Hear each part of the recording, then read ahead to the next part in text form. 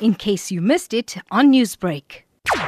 The South African Social Security Agency would want to put it on record that the WhatsApp advert which has been circulating around, purporting to be from SASSA, talking about an unemployment grant to the tune of 2,200 rands, that this particular message which has been circulating, we just want to put it on record that it's actually a fake news. We just want to distance ourselves from this particular advert, and we just want to advise our beneficiaries and members of the public not to download the form.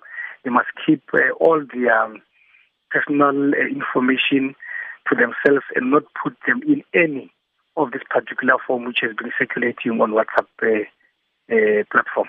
So has there been any elderly people that already fell victim to this scam? The information which has been brought to us, but obviously we have activated some investigation internally from the organization to see what might this advert, which is very much fake, because it might have some unintended consequences, or perhaps it can people can fall victim and believe that this advert that has been going around is true.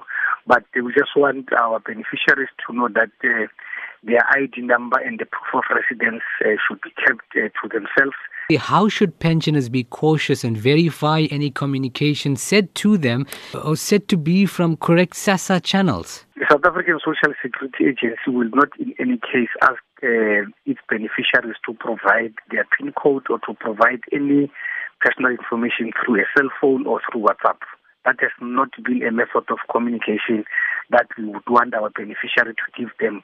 The South African Social Security Agency, the information using a cell phone or using a WhatsApp message, it has never, and it is not the method of communication with our grant beneficiaries. Newsbreak, Lotus FM, powered by SABC News.